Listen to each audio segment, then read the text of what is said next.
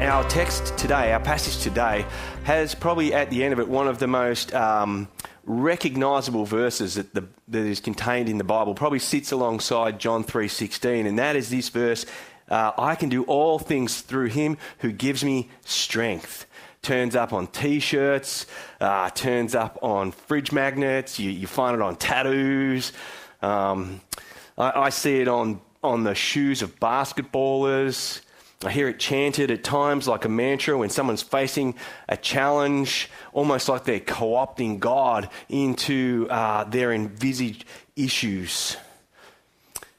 And it's often used that way, and it's often written on things everywhere in our lives in ways that Paul never intended it to be used, in ways that he didn't see it being used.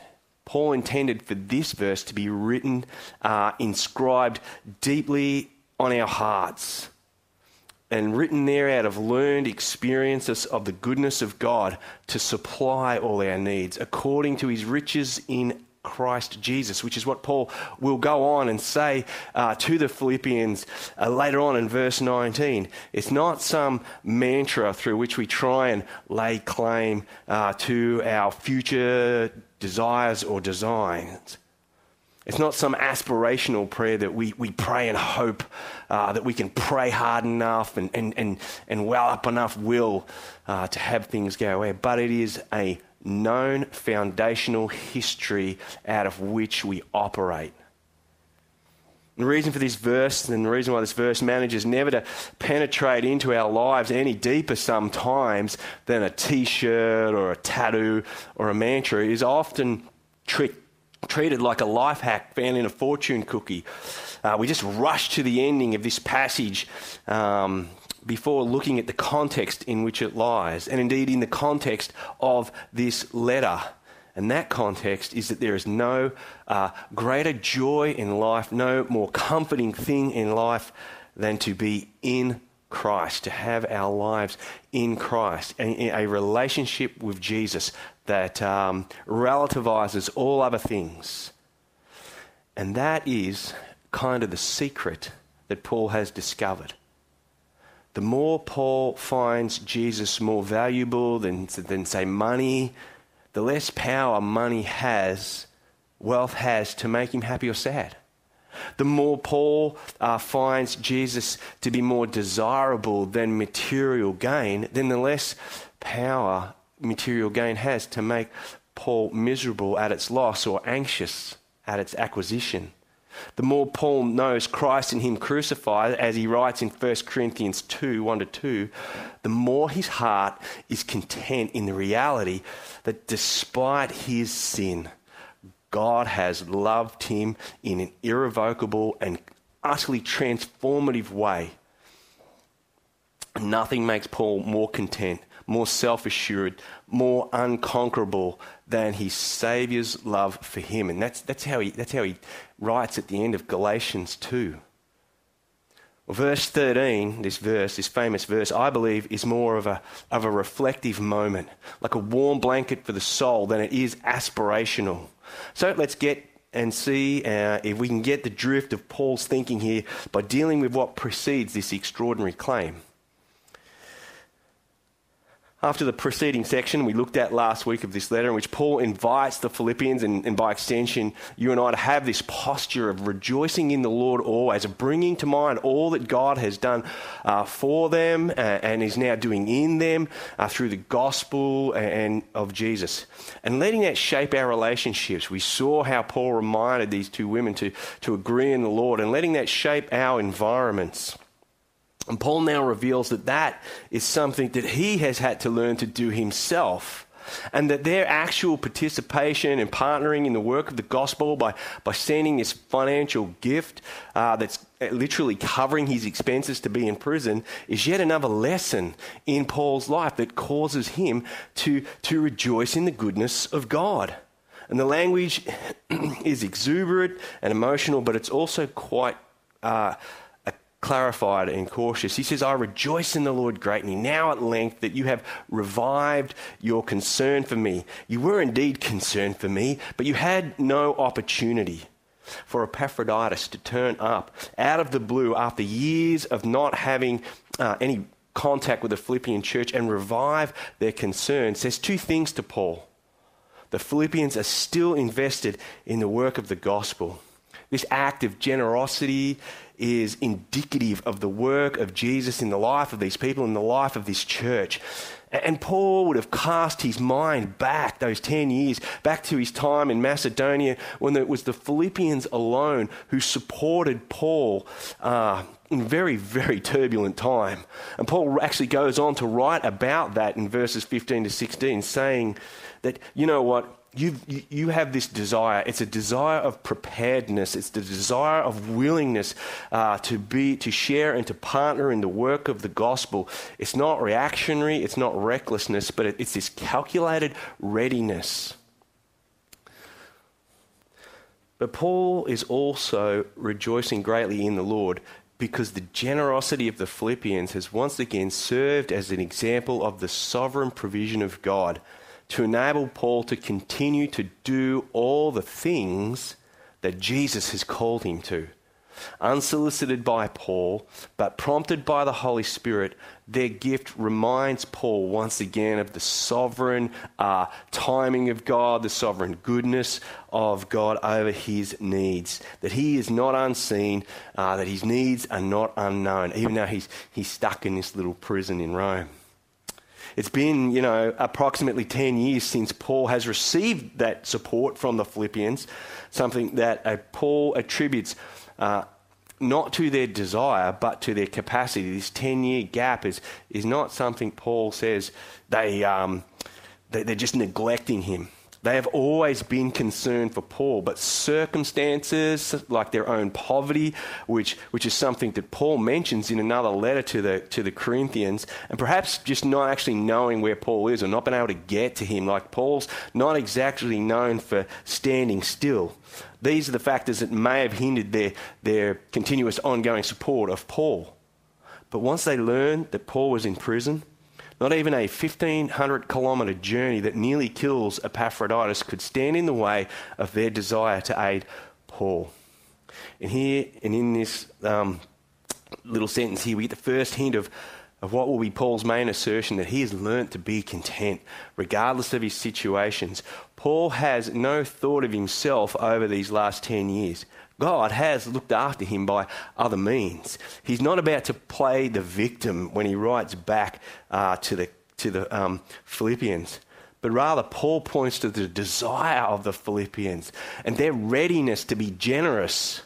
This is a sure sign that the gospel has come and Jesus has transformed the hearts and relativized their relationship with things like wealth, to be able to practice adventurous, loving generosity that sees them prepared to act for the well-being of others, brothers and sisters and their neighbours when the need arises. Nothing gives you strength to be where God has placed you, even if it's in a prison cell, chained to a Roman guard, like the comfort of God expressed through the love and the generosity of brothers and sisters in Christ. And it's always a reason to rejoice in the Lord because he is true to his promises, and sometimes that's through his people. And Paul is still learning another lesson about the goodness of God to provide for him. But Paul is also concerned that his gratitude could be misinterpreted by the Philippians or misused by those who are in ministry out of selfish ambition. We read about them earlier. They might charge Paul with only being interested in the actual receiving of money for himself. So while Paul's language is exuberant, it's also carefully thought out. Paul states that he is not speaking out of being in need. This is not why Paul's talking about rejoicing. This is not why Paul is writing back. He does not want anyone to think that he is voicing his thanks in a way that leads to the Philippians feeling an ongoing obligation. Thanks for your generous support. Should go some way to covering some of the costs around here. Not sure how I'm going to afford a flight back home, but thank you for what you've done. That's not how Paul intends this to be received. Paul will be content whether the money comes or it doesn't. He lives above his circumstances, not under them, and he is grateful but not controlled by the gifts. And there are plenty of people around Paul who preach out of selfish ambition, who have no moral qualms about soliciting money out of people. But Paul is not one, and he has no need to be. Paul is content in the process. Paul is content in his calling because he has learned that his joy is independent of anything external. Paul has Christ as an abiding reality. No outside aid is necessary for his Christian life to be a source of his joy. And this is Paul describing the all-sufficiency of Christ to be an unchanging constant in a violent, volatile world. He has learnt that places and powers are all limited in their capacity, but Jesus is not. But the all-sufficiency of Jesus is not something that was kind of just miraculously sort of downloaded into Paul, implemented into him at his conversion. I'm sure if he was pressed at that moment, he could have given a convincing sermon on it based on the recent encounter with the risen Lord Jesus as an empirical fact that stood before him, and now applying that with his incredible grasp of Scripture. But Paul could not have told you that it is the basis of his contentment. That is something that he would have had to learn through experience. And it is something that we all have to learn through experience. It's why earlier on in this letter in chapter 2, that Paul says we need to work out our salvation. We are to grow in our spiritual maturity through all of the circumstances and encounters that our faith brings us into. And out of that grows the basis for our contentment. Out of each time we see the Lord working in our lives and getting us through things, we begin to trust, we begin to feel content with this. It's a non-anxious presence in all situations. This unshakable peace, unconquerable joy, as Jesus replaces our dependency on external things with dependency on Him. The externals kind of all remain. They don't change. They're not taken away, but they are relativized in importance to the immutable and irreducible comfort, love, grace, power, and presence of Jesus. Paul gives three pairs of circumstances to give the scope of in all situations. And all of these things he has learnt the secret of contentment. He has been brought low and he has abounded. He has known hunger and he has encountered plenty. He has been in abundance and he has known need. And the secret, which is a word that actually means to be inducted into knowledge that was once hidden and concealed, mystery cults used to use it, is that he can do all things. This is what he's learned. He can do all things through him who strengthens me, Paul. In all these things, being brought low, in abundance, in hunger, in plenty, in abundance and knowing need. Paul has discovered that it is Jesus that relativizes all of those situations for his contentment. And this is not something that he learned from his parents, his heritage. It is not something that he learned from sitting at the feet of Gamaliel. It was not something that was indebted to him because of his piety, his cultic practice. Those things, Paul says, are not the foundation for contentment. In fact, they are the very things that must be replaced and revitalized by Christ. Contentment was learned through obedience and trust in Jesus, through the highs of all of Paul's ministry, through the lows of all of Paul's Christian life, through every situation. Nowhere in Scripture does God promise us that He is going to take us out of environment, out of circumstances, miraculously shield us from things, but rather that He will provide the strength to mature in our faith as we bear witness to the goodness of God, as we move through all these circumstances and situations. Now for Paul, this learning began on the Damascus Road in Acts 9, 1-9. And Paul is converted. Now it's kind of a low high, if you like, as Paul realizes how wicked he is, how far away from God he is. But then in Christ, how loved he is. Loved beyond the heavens. Well, at least that's what he tells Timothy in 1 Timothy 1, 15 to 16. You can look that up. That's where that little saying comes from. And then in Acts 9:21, Paul straight into ministry, and he's foreign, and he confounds the Jews as he systematically and substantively proves the legitimacy of Jesus, the man that they just crucified, as the Christ, God's salvation. And that's a high. Like Paul's like, yeah, now I'm rolling.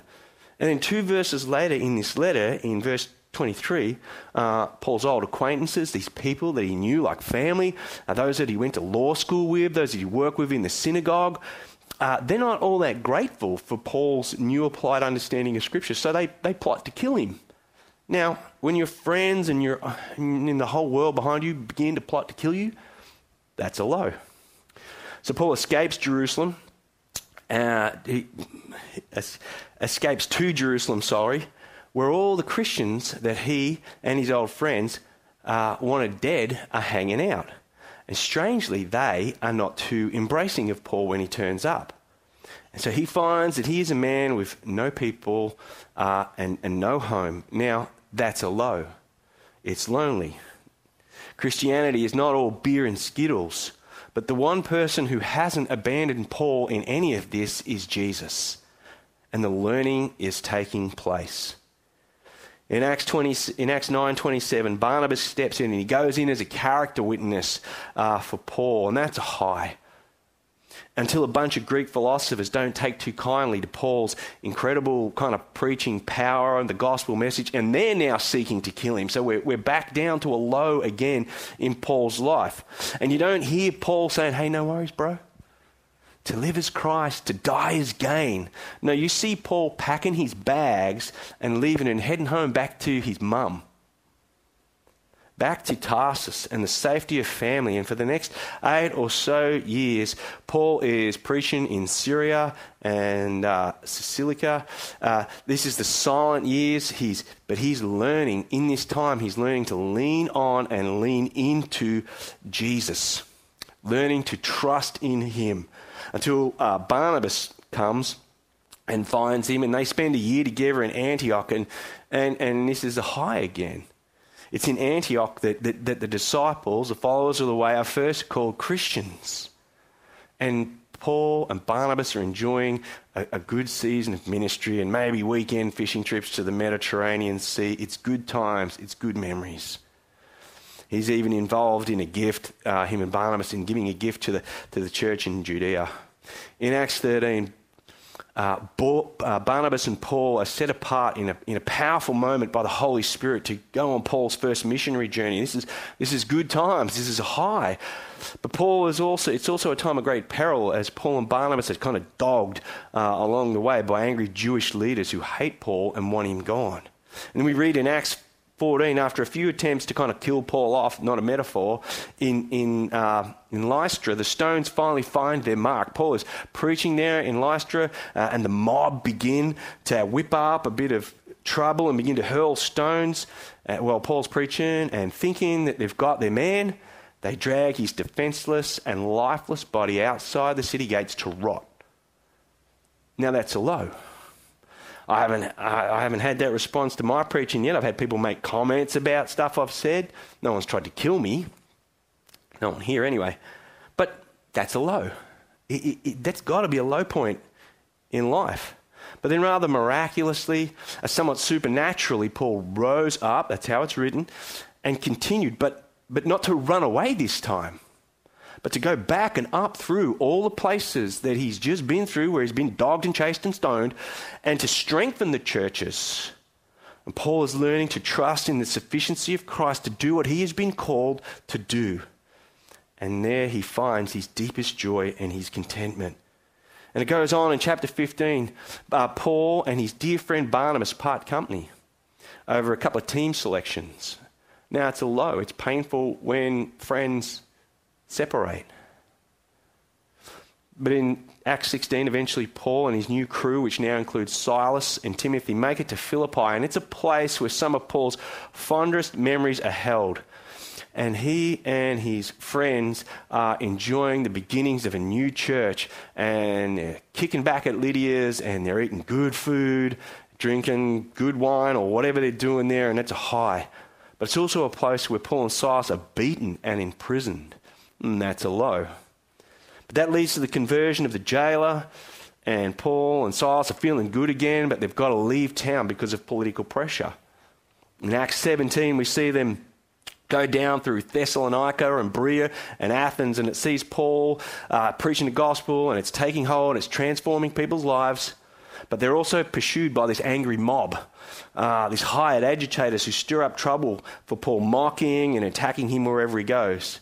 He has to leave some of his friends behind in Berea, and he heads to Athens and eventually to Corinth, and again, Paul is alone in his journey. But just as the angry mob chased him down the road down there, so did the support of Philippians. This is where the Philippians were supporting Paul as he moved down through Macedonia. So in the lows is also highs that Paul experiences, great encouragement. In Acts 18 to 20, Paul does 2 years in Corinth, and this is a great time for Paul. Aquila and Priscilla, he meets there, they're tent makers. And it's always great when you meet someone in ministry and you share commonalities, and they partner and they participate together with the gospel. And again, I can imagine nights down in Corinth where they're just sitting around a campfire at night. They're eating fresh seafood because they can now, because Peter has vision. And it's just good times. But in Acts 18, in Acts 21, the Lord calls Paul on to another missionary journey, and there's 2 years in Ephesus, and that's good times for Paul as well. But amongst all of this are trials and hard times, and the content of that, the content of all of these years that we've just whizzed through, are summarized in a letter that Paul wrote to the Corinthians, outlining the cost of the call of Christ on his life in 2 Corinthians 11. And there's some people who are claiming to be servants of Christ, and Paul goes, are they servants? I'm a better one. Am I talking like a madman? I'm not kidding here. I'm not exaggerating. I'm not making this up. With far greater labors, with far more imprisonments, countless beatings, often near death. In fact, when Paul starts this letter to the Corinthians, he begins the letter by talking about how they got to the point where they nearly despaired for their lives itself. And it was only the comfort of God, the presence of Christ, that sustained them in this environment. And then 5 times I received at the hands of the Jews 40 lashes, less 1. 3 times I was beaten with rods. I was stoned. 3 times I was shipwrecked. Now, I don't know about you, but if I got on a boat and I saw Paul, I'm getting off the boat. A day and a night I was adrift in sea, on frequent journeys, in dangers from rivers, in dangers from robbers, dangers from my own people, dangers from Gentiles, dangers in the city, dangers in the wilderness, dangers at sea, danger from false brothers, in toil and hardship, through many sleepless nights, in hunger and thirst, without food, in cold and exposure. Is this starting to sound like the letter to the Philippians? And apart from other things, there is the daily pressure on me of the anxiety for all the churches. This is the summary of Paul's ministry. Now, some of that takes place also in Acts 21 to 28, which is the story of Paul's ultimate arrest by the Jews, his Jerusalem captivity, his imprisonment, and then his imprisonment up in Rome, hopefully where they're going to execute him. That's the bio. That's all the situations out of which Paul writes, I have learned in whatever situation I am to be content. I have learned the secret of being content in all of these situations. That in the working out of my faith through all of this, the one thing that I find contentment in is Jesus. And I can do all things that he has called me to do, all things that he has asked me to do, all things that the gospel lays before me because of the strength of Jesus in my life. And as we read this is Paul saying, hey, take a big, deep breath and asking us, to think about that. Is there anything here in the situations that we find ourselves in that Jesus doesn't know about? Is there anything in the situations that we find ourselves in that are greater than Jesus, or that he can't grow us through? Paul says, I can do all of these things. And the reason why I can do all of these things is through him who strengthens me. And now that all things are possible is not all things that I desire to, all things that I aspire to. This is not, it's Paul saying I can, not I may. This is not telling you that you can pass an exam without studying. It's not telling you that you can go and have an AFL career, an NBA career, just because you prayed really hard and Jesus called you there. No, you actually need talent and skill. It's not telling that you can preach a message without preparation. You can leap tall buildings in a single bound, stop a speeding bullet with your teeth. It's not a mantra. This is a statement of historical fact and future confidence. This is Paul telling you based on 20 years of experience, and let's face it, situations that you and I will never know in the extreme that Paul knew them.